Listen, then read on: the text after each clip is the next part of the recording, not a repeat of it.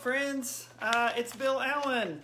It's Bill Allen from a different perspective because Bill Allen is kind of technologically challenged, and so my laptop is saying that it's not seeing any way to be able to videotape this. So what you're seeing is Bill's and hang in there with me. And so hopefully this will go well, and we'll just see. I'm trying to get in a good place where you can see me all right. It looks like I've got about half of a face, and hopefully this will be all right. If you see anything or hear of anything and want to put a little comment out there that says, Bill, it's coming through okay, or Bill, I can't see you, I can't hear you. Bill, you haven't gotten any better looking than you ever were before. Something like that. But it's great to see you. It looks like our good friend Lenny and Joe are there. My old friend Carrie is there. Yay, Carrie, miss you and your family, and everybody in Arlington. But at any rate, this was a little bit crazy. My friend Luann is there. Well, Luann, it's great to see you as well. This is a little bit different than what I've typically done because what I've typically done is use my laptop, and unfortunately my laptop decided, nope, I'm not going to let you videotape on me today, so you'll have to figure that out later. But anyway, it's great to have you with us. It's great to see you. We're going to be studying from Matthew chapter 12. And maybe get into chapters 13 and 14, do a little bit of talking about some parables. And great to see Larry and Lynn and Debbie and some others. Just a wonderful blessing to have you here. And so where we've been going through Matthew chapters 1 through 12 almost. We're almost through with chapter 12, and then we'll get into chapter 13. Trying to do a couple of chapters out of Matthew every Tuesday and Thursday afternoon at 4 o'clock. And so it looks like I'm getting the message that says you can see me and hear me. And so that's great. I'm just going to keep going. You know, I've been preaching for over 40 years, and I pretty much, once I get rolling, I just keep rolling. And if crazy things happen in the auditorium, I'm kind of oblivious in a way. I do notice some things, but not everything. And so at any rate, it's great to have everyone here. I appreciate you taking the time to do this. Again, Matthew, we do a study on Tuesday and Thursday afternoons at 4. I go for about an hour, maybe a little less. Anytime you can join in, that's great. Anytime you have to leave, that's great too. You can see me, what I'm doing. I can't see you, what you're doing, so it puts you in a very good spot. And so let's get to it. Matthew chapter 12, we looked at the first part. There's a lot in there in these first 12 chapters. But there's something that Jesus says that's really interesting in about halfway through, a little bit more in chapter 12. And where we start is in verse 38 with this interesting thing that Jesus says about Jonah. Verse 38 of Matthew 12, then some of the Pharisees and teachers of the law, which is another way of saying the scribes, said to him, Teacher, we want to see a sign from you. There's a lot in the Gospels about people wanting to see a sign from Jesus. And certainly there's a lot in Scripture that says signs and wonders, amazing, miraculous things accompanied those who were speaking a special message from God. And we see a lot of those in people like Elisha. He had a lot of miracles associated with him. We see it in the first century church. We see it in the life of Jesus. And so Jesus answers this in verse 39. A wicked and adulterous generation asks for a sign, but none will be given it except the sign of the prophet Jonah. For as Jonah was 3 days and 3 nights in the belly of a huge fish, so the Son of Man will be 3 days and 3 nights in the heart of the earth. The men of Nineveh will stand up at the judgment with this generation and condemn it, for they repented at the preaching of Jonah, and now something greater than Jonah is here. The queen of the south will rise at the judgment with this generation and condemn it, for she came from the ends of the earth to listen to Solomon's wisdom, and now something greater than Solomon is here. Jonah sent to Nineveh, the capital of Assyria, which was the world power at the time. That great story of Jonah, I love it so much. Jonah hears the word from God and immediately takes the first ship he can find to the opposite end of the earth. And they have that storm. It's such a great story in the book of Jonah. And Jonah gets cast into the sea at his request, knowing that all of the storm and the difficulties they're experiencing are from God. God provides a huge fish. Jonah repents from the belly of the fish. The fish spits him up on dry land, and then Jonah ultimately goes and does what the Lord had initially said, and said, hey, I'm going to do what God has told me to do. And then he goes to Nineveh, and Nineveh repents from the king down to the lowest pauper, and Jonah is mad because they're his enemies. And Jonah, I preached a sermon on this based on John Willis's material, and he titled his chapter God and the Typical Israelite. Jonah being arrogant and proud and unwilling to rejoice in the repentance of his enemies. Except I have titled it God and the Typical Christian, because I think sometimes we're too much like Jonah in that respect. Jesus associates Jonah being in the belly of the fish for 3 days and 3 nights with himself being in the belly of the earth for 3 days and 3 nights. And they didn't get it. They didn't understand that sign at all until after his resurrection and after some things were put together for them through the Holy Spirit. And then Jesus also gives another example, the example of the Queen of the South, the Queen of Sheba, that went to hear Solomon, and then after seeing and hearing everything that she saw and heard there, said, not even the half has been told. It's even far greater than what I had heard. So that's the kind of thing that Jesus says, because he says, Nineveh repented. This queen came a long distance, and no trains, planes, or automobiles, with apologies to John Candy there, the late John Candy. She went on her own because it was that important. And Jesus says, look, you've got everything right here. Why aren't you repenting like they did? And we say, oh boy, if I could see Solomon, if I could hear Jesus and sit at his feet, I would definitely follow him. Well, we have all of that. We have all of that. And so the same message could be given to us that Jesus gives to the others. And so we keep reading. In verse 43, when an impure spirit comes out of a person, Matthew 12:43, it goes through arid places seeking rest and does not find it. Then it says, I will return to the house I left. When it arrives, it finds the house unoccupied, swept clean, and put in order.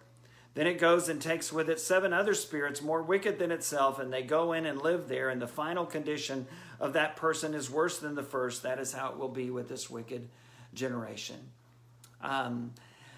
Maybe Matthew includes that here with this narrative because it is kind of associated with what he had said earlier about how the religious leaders, instead of repenting at the words of Jesus, they felt like they had to criticize him and attribute some of his great works not to God but to Satan.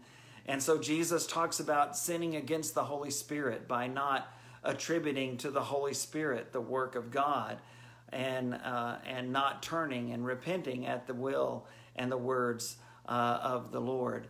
And so Jesus tells this interesting story too, and it's a reminder to us that we have to be vigilant. We always have to be vigilant, even when we're in a good place and things are going well. We remember that Satan is very active. He's very powerful. He does his work really, really well, and he knows how to get to us.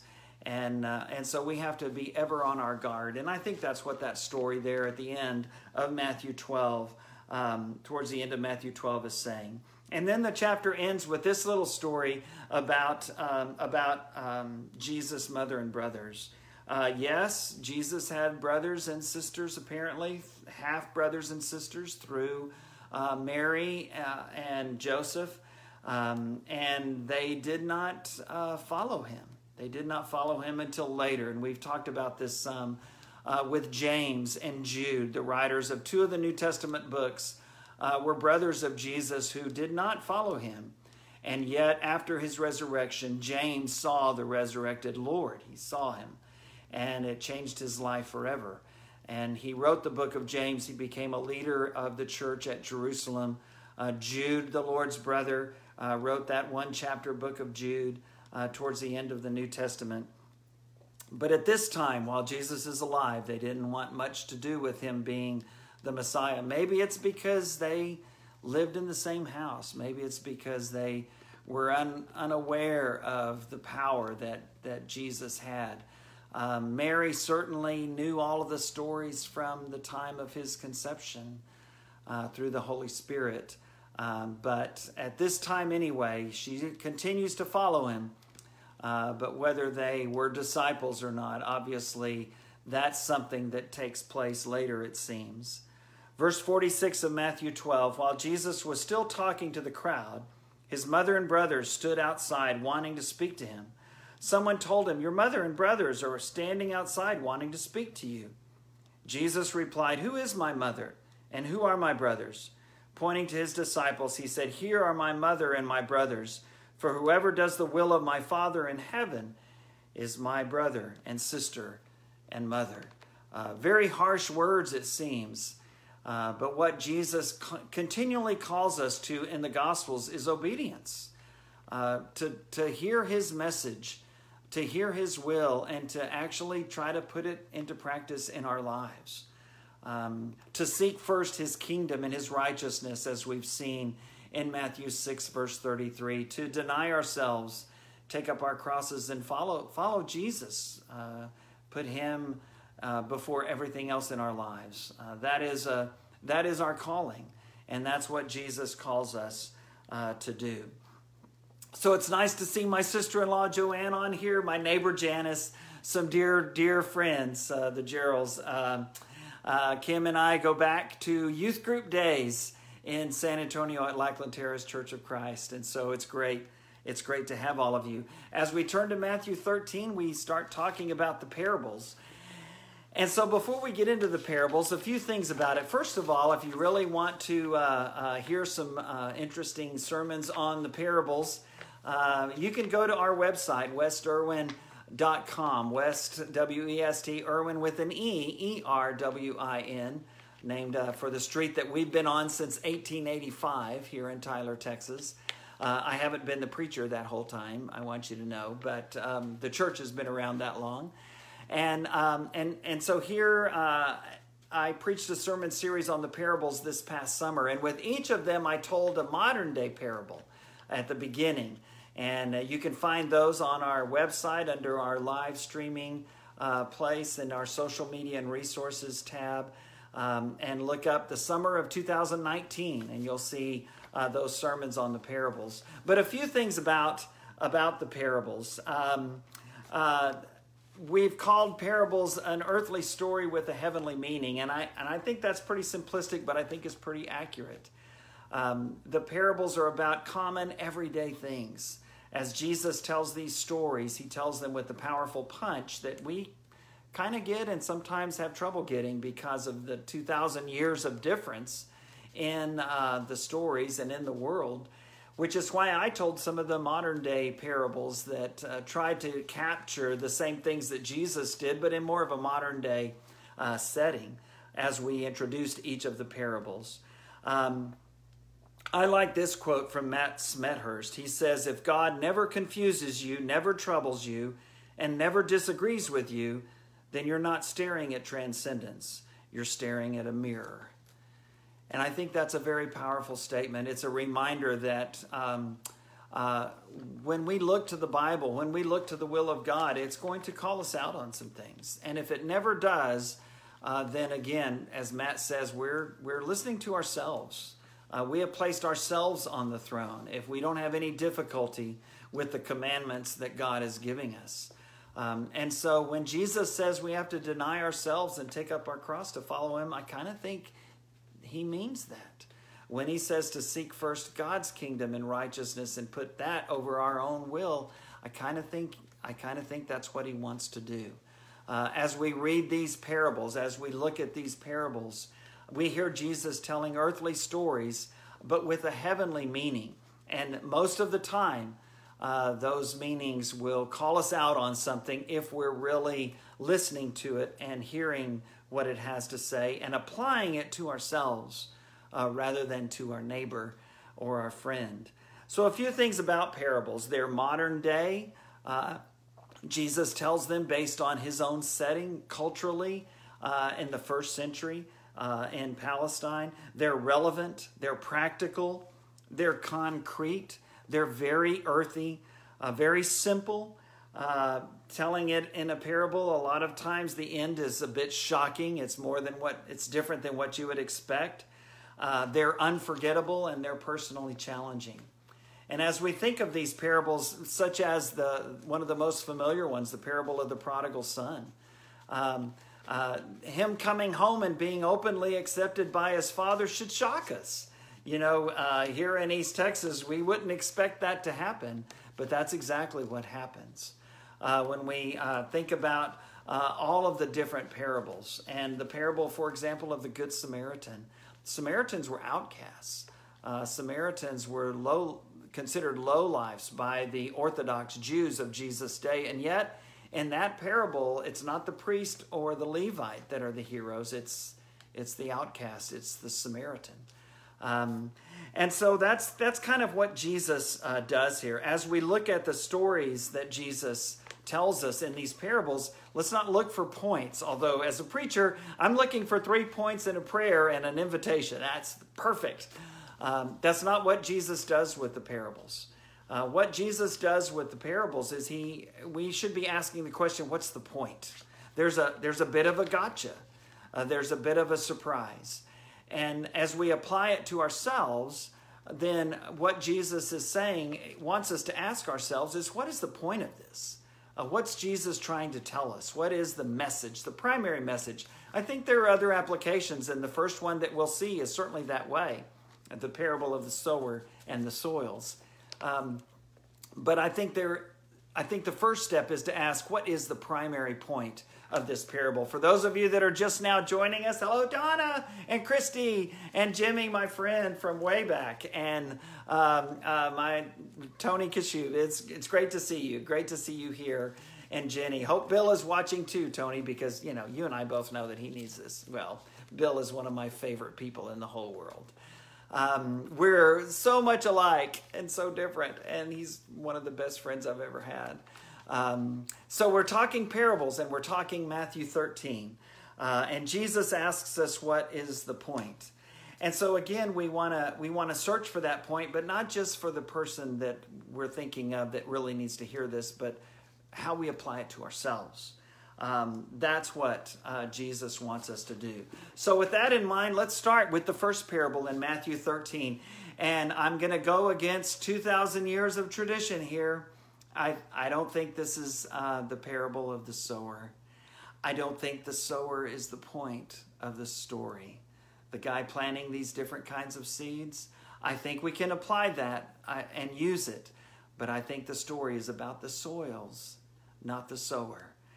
Whereas I think it's important for us to be sowing the seed. You remember that old song, if you've been in the church a while, are you sowing the seed of the kingdom, brother? Well, that's a good question for us to ask, because we need to be doing that. I don't think that's the point of this parable. The parable is really not about the sower. The parable is about the soils. And what the parable is calling us to do is to ask ourselves, what kind of soil am I? How do I receive the word of God? That is the real question. So we'll continue to study through Matthew, and we'll start in chapter 13. Matthew 13. The same day, Jesus went out of the house and sat by the lake. Such large crowds gathered around him that he got into a boat and sat in it, while all the people stood on the shore. Then he told them many things in parables, saying, a farmer went out to sow his seed. As he was scattering the seed, Matthew 13, verse 4, some fell along the path, and the birds came and ate it up. Some fell on rocky places where it didn't have much soil. It sprang up quickly because the soil was shallow. But when the sun came up, the plants were scorched, and they withered because they had no root. Verse 7, other seed fell among thorns, which grew up and choked the plants. Still other seed fell on good soil, where it produced a crop, 160 or 30 times what was sown. Whoever has ears, let them hear. Parable of the sower and the soils. We'll talk about it and look at it and what that might mean and how it applies to us in just a moment, because a few times in the Gospels, Jesus actually explains one of the parables. He does that a few times, not often, but a few. This is one of them. The disciples came to him, verse 10, and asked, "Why do you speak to the people in parables?" I think their real question was, what were you talking about? What is the point of your story?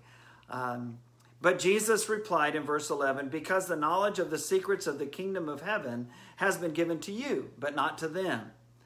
Whoever has will be given more, and they will have an abundance. Whoever does not have, even what they have will be taken from them.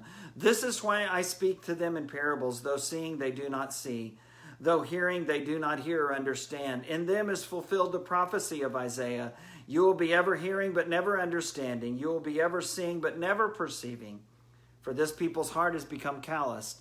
They hardly hear with their ears, and they have closed their eyes. Otherwise they might see with their ears, hear with their ears, see with their eyes, hear with their ears, understand with their hearts, and turn, and I would heal them. But blessed are your eyes because they see, and your ears because they hear. For truly I tell you, many prophets and righteous people long to see what you see, but didn't see it, and to hear what you hear, but didn't hear it." The people in the first century in Jesus' day, his disciples, his close apostles, were especially blessed. And the prophets, including Isaiah, looked ahead to this time and wanted to see more about it, like the book of Hebrews says, but God was saving that for us.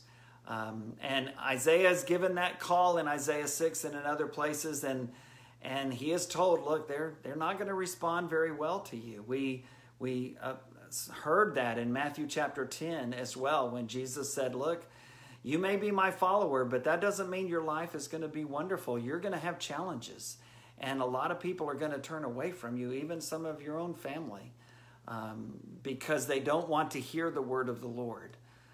But you need to remember that I will be with you, and that you can continue through this with my presence, and through your obedience and through your humility. Jesus says you can deny yourself and follow me. And so Jesus tells them, look, you're really blessed because you're able to hear this.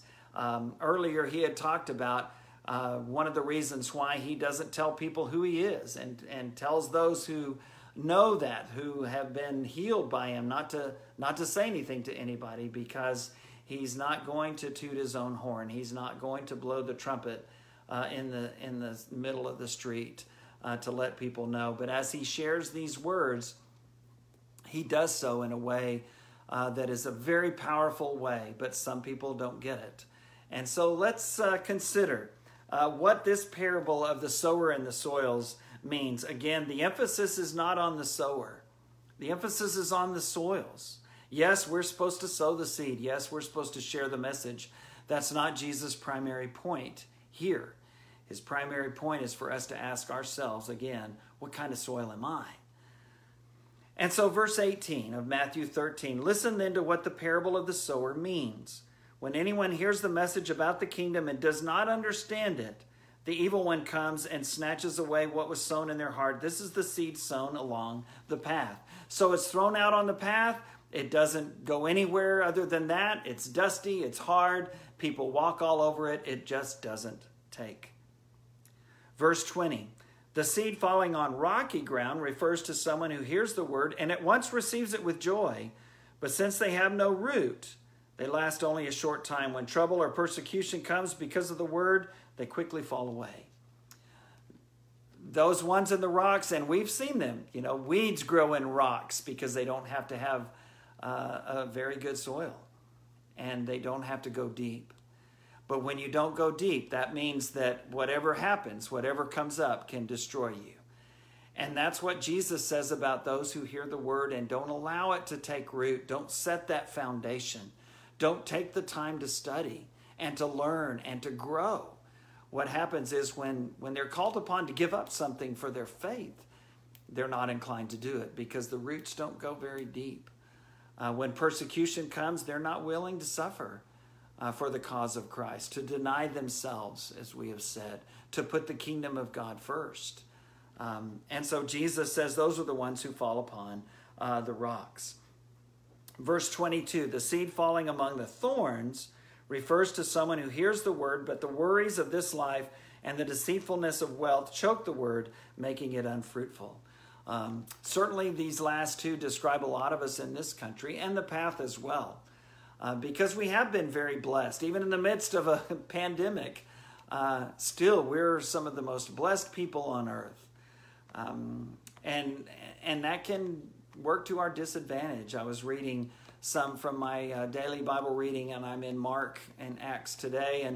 And in Mark is that passage where the rich young ruler comes to Jesus, and he says, what do I need to do to inherit eternal life? And Jesus, says, well, you follow the commandments. And he says, hey, I've done all that. And then Jesus tells him the one thing that would turn him away. He could have told him anything, and the man would have said, yeah, I've done that. Check, check, check. But there was one thing that was standing between him and obedience to the Lord, and a heart fully given over to God. And that was what Jesus is talking about right here. He was in the thorny ground, and he would not be willing to give up his riches and put God first. And so he went away sorrowful. And Jesus said, it's tough. It's hard for the wealthy to feel that sense of dependence upon God and to come and be my disciple. It's possible if they turn to God, because with God all things are possible, Jesus says in that passage. But it's no doubt that the cares and the concerns and the wealth of this world can tie us up and tie us down. I think one of the good things about being sheltered at home and having to put a lot of other things on stop is that we have had a lot of opportunity to be close to God and close to family and reflect and study. And I think that when this pandemic is over, will we continue to put God first? Or will we go back into the thorny ground and let all these other things take priority and come between us and the Lord? It's a pretty serious question. And so one more kind of soil. Again, this is the parable of the soils. There are 4 types of soil: the road, the rocks, the thorns, and finally the good ground. In verse 23, but the seed falling on good soil refers to someone who hears the word and understands it. This is the one who produces a crop yielding 160 or 30 times what was sown. This is the good ground. This is the good soil, the soil that hears that word and accepts it and understands it and studies about it and lets it confront them and actually lets it change them. That it helps them to decide, hey, I'm going to put God and his will first in my life. And this is the soil that produces a great crop.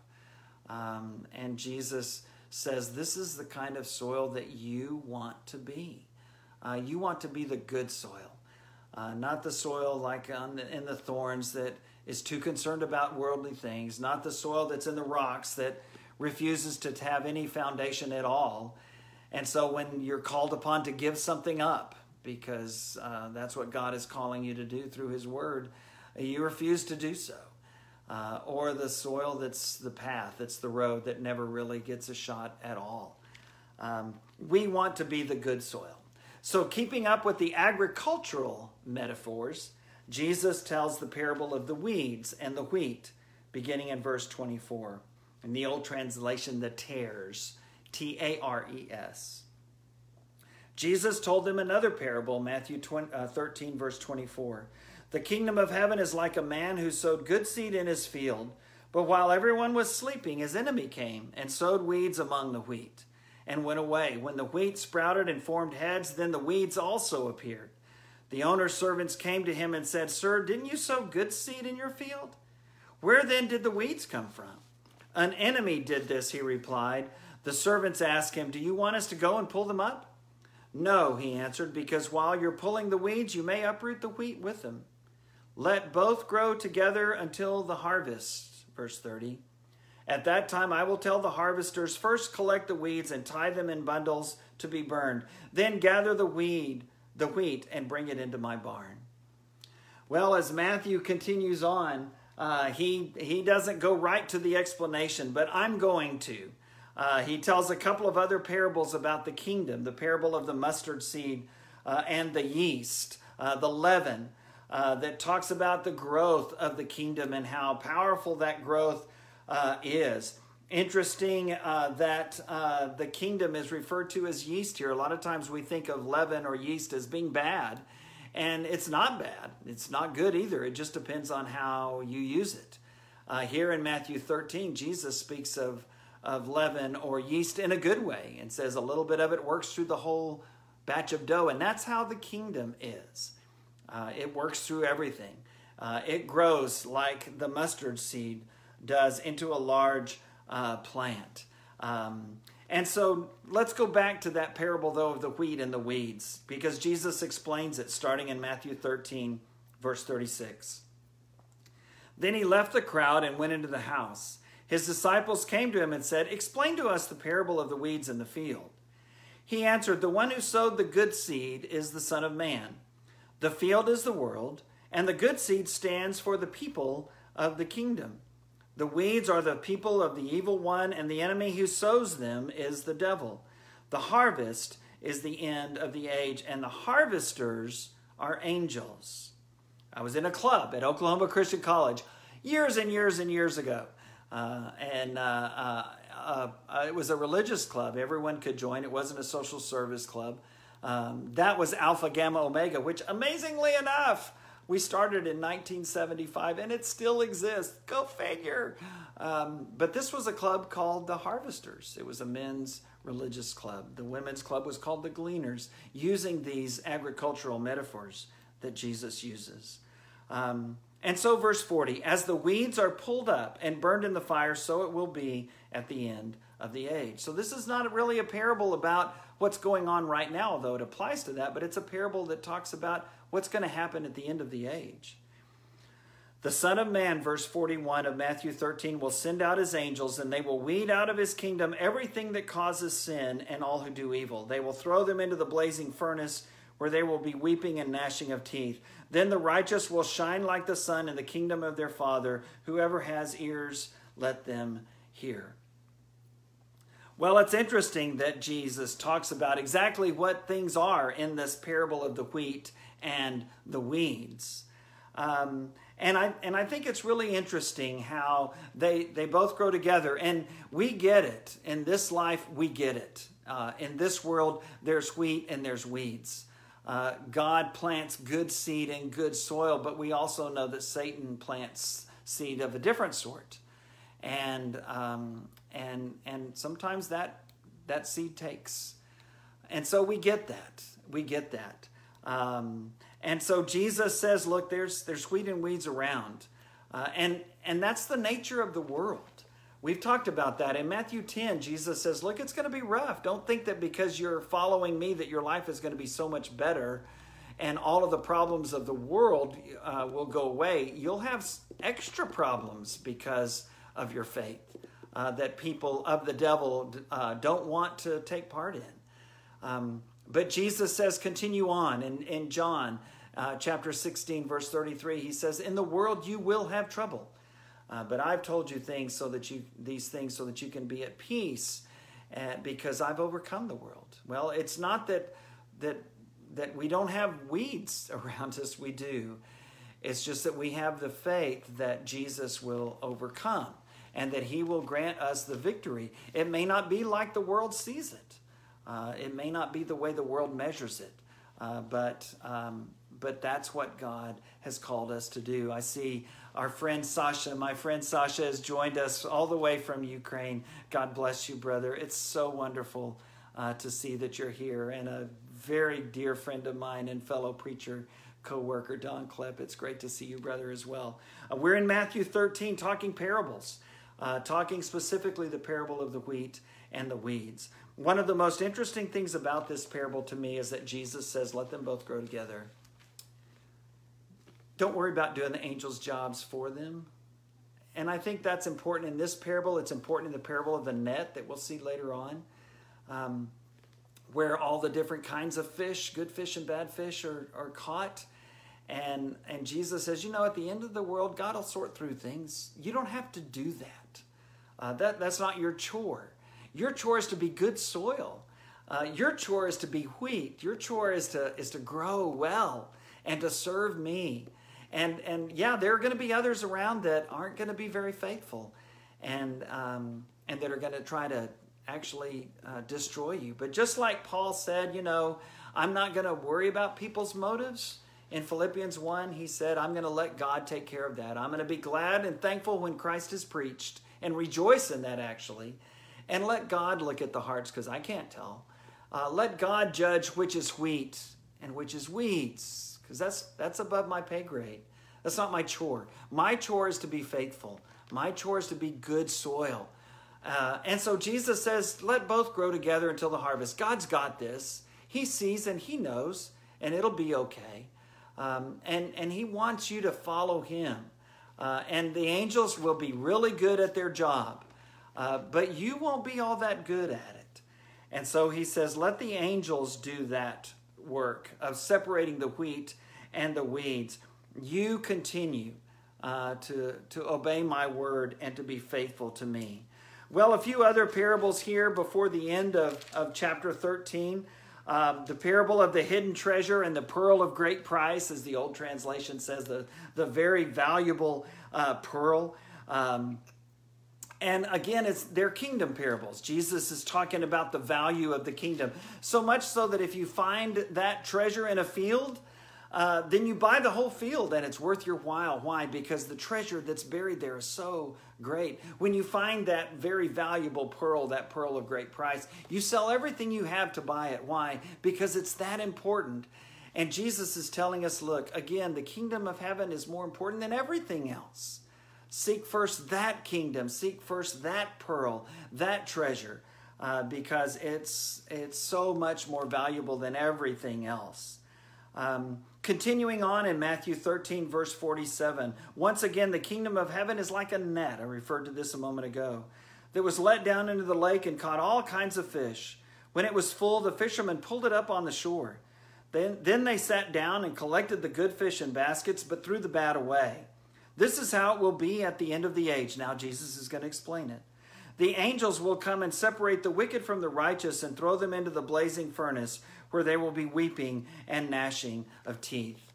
Again, it's like the parable of the wheat and the weeds. At the end, Jesus will take care of this. He'll sort things out. He'll know which is wheat and which is weeds. He'll know which are the good fish and which are the bad.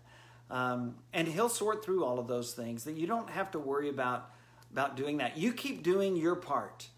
Your part is to preach the gospel. Your part is to live the gospel. To be that genuine servant of Christ in the midst of a world that doesn't see that very much. And you can do that. I believe very strongly that we are to have strong convictions based on this word. And I think we can have those convictions, and I think we can practice those convictions, and I think we can even share those convictions. And I think we must do all of those things if we're going to be faithful. But I think we can do that with humility and not arrogance. I think we can do that with a sense of, I'm a sinner too, and I stand away from God and condemned to that place of ultimate destruction, weeping and gnashing of teeth, as Jesus says, were it not for the blood of Christ. That's the only thing that separates me. And so I think and yet at the same time, our understanding of this book is limited because of our humanness. And I think we have to acknowledge that, and I think it's okay. I think it's okay for us to admit I could be as Fonzie said. I may be he had trouble saying that word. We should not. I'm a human being. I'm limited in my understanding because of physical limitations, because of experiential limitations. Time and place and experience. And so, yes, I could be wrong, and I grant that. However, this word is the inspired and authoritative word of God. And so we study it, we do the best we can to understand it and to apply it, and then we must obey that. That's all we have to go on. And so we must do that. And we must share that as well. We can do that openly, but with an openness that remembers our own humanness and that is willing to acknowledge, hey, I don't know everything. I could be wrong, but here's what my understanding is, and I think that you should consider it. And I think that that's how we should approach that. Jesus goes on and talks about the treasures, new and old, just as he did the wineskins and the new wine and the old wineskins and the new patch on an old garment. And I think Jesus is saying what he says here, which is, look, you need some of both. You need old and new. You need to have those old ancient words that we have in the Gospels and in the Scripture, and be willing to hear the old understanding and the old application and the old study, but also be willing to consider today's understanding as well. And for example, with our worship, have those great, wonderful classics that I love so much, that I was raised on in the 70s in church at Lackland Terrace in San Antonio, but also some of these wonderful new contemporary songs of praise as well. It's not an either or. It's a both and. And I think that's what Jesus is saying here. Remaining faithful to the Word, because it's the only inspired and authoritative guide that we have. But remembering that some things will be culturally different today than they were when Bill first became a Christian, now 46 years ago. And so I get that. The Word doesn't change. But as we consider how to spread it, as we consider the message that our world needs to hear of it today, and it does need to hear it, then we can learn from what Jesus says. And so Jesus goes on, and again, there's reference to his family as the people of his hometown. His hometown was Nazareth in Galilee. His home base was Capernaum in Galilee.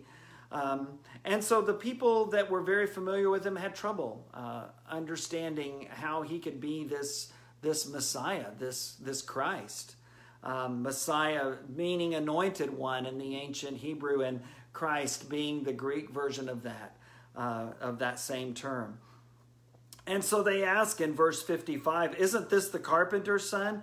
Isn't his mother's name Mary? And aren't his brothers James, Joseph, Simon, and Judas? Aren't all his sisters with us? Where then did this man get all these things? And they took offense at him. Again, it's hard to see the difference. And they didn't get it, I think, while Jesus was alive. But as we said earlier in 1 Corinthians 15, James is one of those mentioned in 1 Corinthians 15 as one who saw the Lord resurrected, and it changed his life forever. Jude likely as well, the same thing. And so Jesus says at the end of verse 57, a prophet is not without honor except in his own town and his own home. And so he didn't do very many miracles there because of their lack of faith, which is an interesting statement because sometimes that doesn't have anything to do with it. But in this case, it did. And in this case, Jesus was willing to only go so far with them. There are other parables that will come up. There are other parables in the Gospels. Again, I did a whole series of sermons on the parables. You can see them at our website, westirwin.com. Under our tab that goes to media resources under live streaming. You can click on that and click on the archives. And in the summer of last year, in the summer of 2019, I did a series of sermons on the parables. And I did individual stories, modern day parables as well. Some of you that are from West Irwin will remember that. And I will tell you the one that I did with the parable of the sower and the soils. Remember, 4 different kinds of soils, one sower. And so the question is, what kind of soil am I? And so I talked about how Chick-fil-A was thinking of expanding, finally, and building another restaurant in Tyler. And so they looked at 4 different locations. And only one of them was the best location.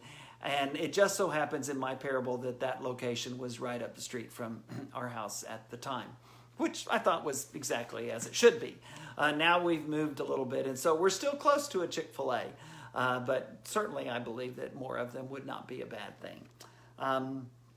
Okay, before our time runs out, great to see some of y'all on here. Monica, wonderful to see you. Marissa, love you and your family. Great to see you here. My old friend Greg Howell, Just great to see you, brother. And Sharon, what a wonderful servant she is.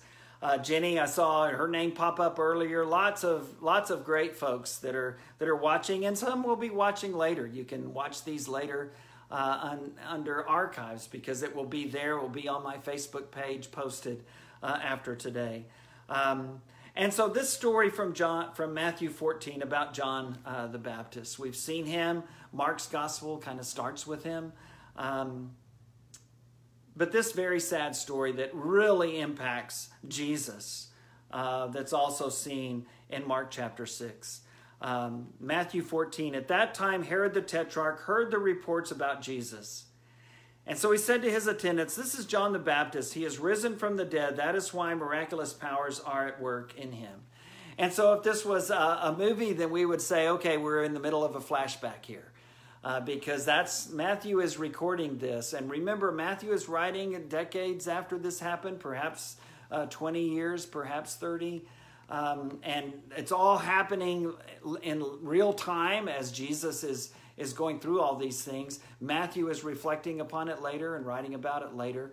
And so he's talking about an event that really previously happened. But as Herod hears the stories about Jesus, he's thinking that it's John the Baptist raised from the dead. Well, we didn't even hear about how John the Baptist died. Okay, this is the story, starting in verse 3 of Matthew 14. Now Herod had arrested John and bound him and put him in prison because of Herodias, his brother Philip's wife. If you want to do some study on the family and house of Herod, that's a pretty involved story. John had been saying to him, "It is not lawful for you to have her," speaking truth to power.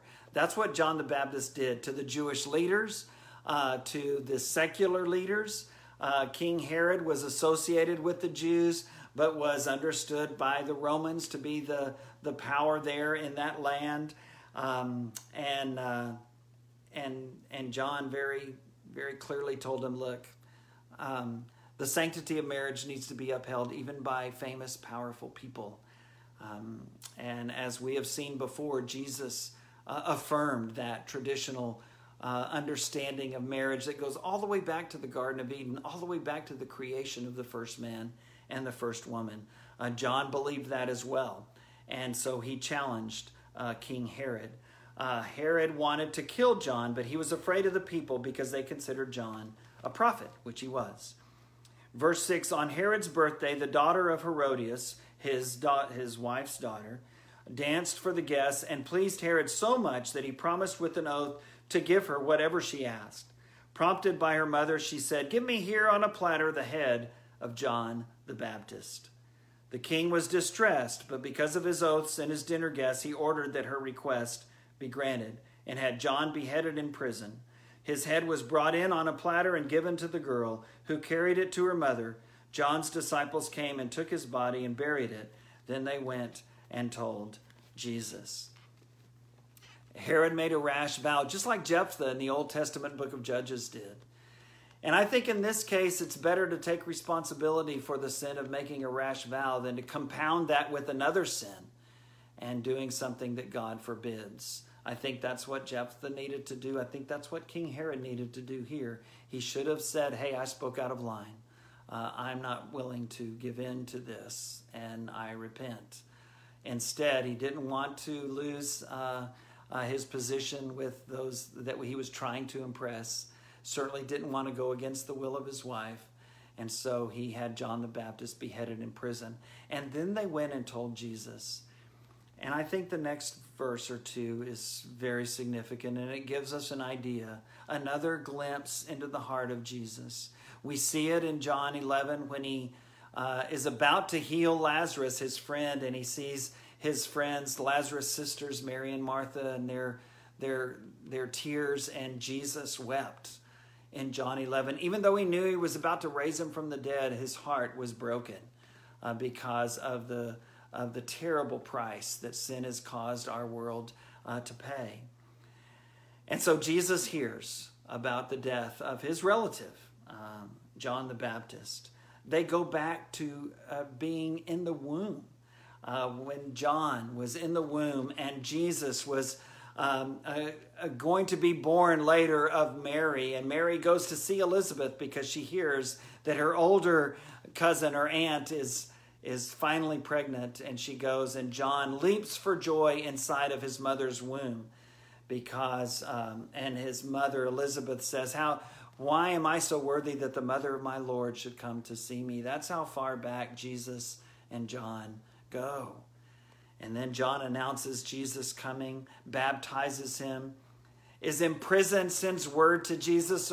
I'm still here in prison. Are you really the one, or should I wait for somebody else? And then John is killed. In Matthew 14, verse 13, when Jesus heard what had happened, that John had been beheaded, he withdrew by boat privately to a solitary place. Jesus wanted to get away. He wanted to mourn. He was hurting because of the death of John, and not just because of the death of John, but because in some way, I'm sure Jesus remembered what he had come to this earth for. And it's one thing for him to tell his disciples, hey, the Son of Man will be betrayed and I'll be convicted. I'll be turned over to the Romans by my own people and they'll crucify me. But on the third day, I'll rise from the dead. He told his disciples that several times. But when he hears of John's death, I think it becomes all that much more real, just like it would with us. When Jesus heard what had happened, he withdrew by boat privately to a solitary place. Hearing of this, the crowds followed him on foot from the towns. Right when Jesus needed to get away, was trying to get away, the crowd still came. How would Jesus respond? When Jesus landed, verse 14, and saw a large crowd, he had compassion on them and he healed their sick. But he didn't just heal their sick, he fed them. He tells his disciples in verse 15, this is a remote place. It's getting late. Give them some food. And they say, are you kidding? We don't have much. 5 loaves of bread and 2 fish. John tells this same story as Jesus is using this little boy's lunch of 5 loaves of bread and 2 fish, if it's the same instance, and feeds thousands with it. And then says, I am the bread of life. Jesus says in verse 18, bring that little boy's lunch here to me. And he directed the people to sit down, and he took the 5 loaves of bread and the 2 fish, and looking up to heaven, he gave thanks and broke them. And he gave it to everyone to eat. And there were 12 basketfuls of bread that were left over that they collected. An amazing event, just like Jesus calming the storm, just like Jesus walking on the sea, as we'll see on Thursday. This great story of not just Jesus, but Peter walking on water in Matthew 14. Jesus heals the multitudes here. And all of these things are meant to go along with that great and splendid teaching that we've seen today as well in the parables and in other teaching. Jesus is the Son of God. He claimed that ultimately. He told his disciples that's who he was. Even the demons understood that that's who he was. And now it's up to you and me to believe that, to hear that teaching and to obey it, to seek first his kingdom and his righteousness, and to seek to be that good soil. Whatever's coming between you and the Lord today, I pray that you will put it behind you, and that you will put Jesus and his kingdom first. And if I can help, please contact me. Facebook message me, send me an email. Let me know, and I'll be glad to help and to encourage and to pray. And I ask for you to do the same with me. Let's close today in prayer. Father, we confess that we're not always good soil, and we pray that you would forgive us. We confess that sometimes we put things before you and your kingdom and your righteousness, and we ask for you to forgive us. And so, Father, now we pray that you would help us each day to seek to be that good soil, to seek to be those good fish that you'll gather and that will be with you forever. Help us, Father, to be faithful no matter the cost, just as John was, and it cost him his life, just as Jesus was. And so, Father, bless us. Help us to be encouraged by the wonderful stories that we hear from Jesus, and to be able to apply them in our own lives, and to be willing, Father, to humbly and yet faithfully share them with others. Father, thank you for being our loving God, our good, good Father, as the song says. And thank you, Father, for saving us through the blood of your own Son. And it's in his name that we pray. Amen. God bless you all, my friends. I look forward to seeing you Thursday at 4 o'clock, Thursday at 4 p.m. We'll see if Bill's laptop works next time. Who knows? God bless.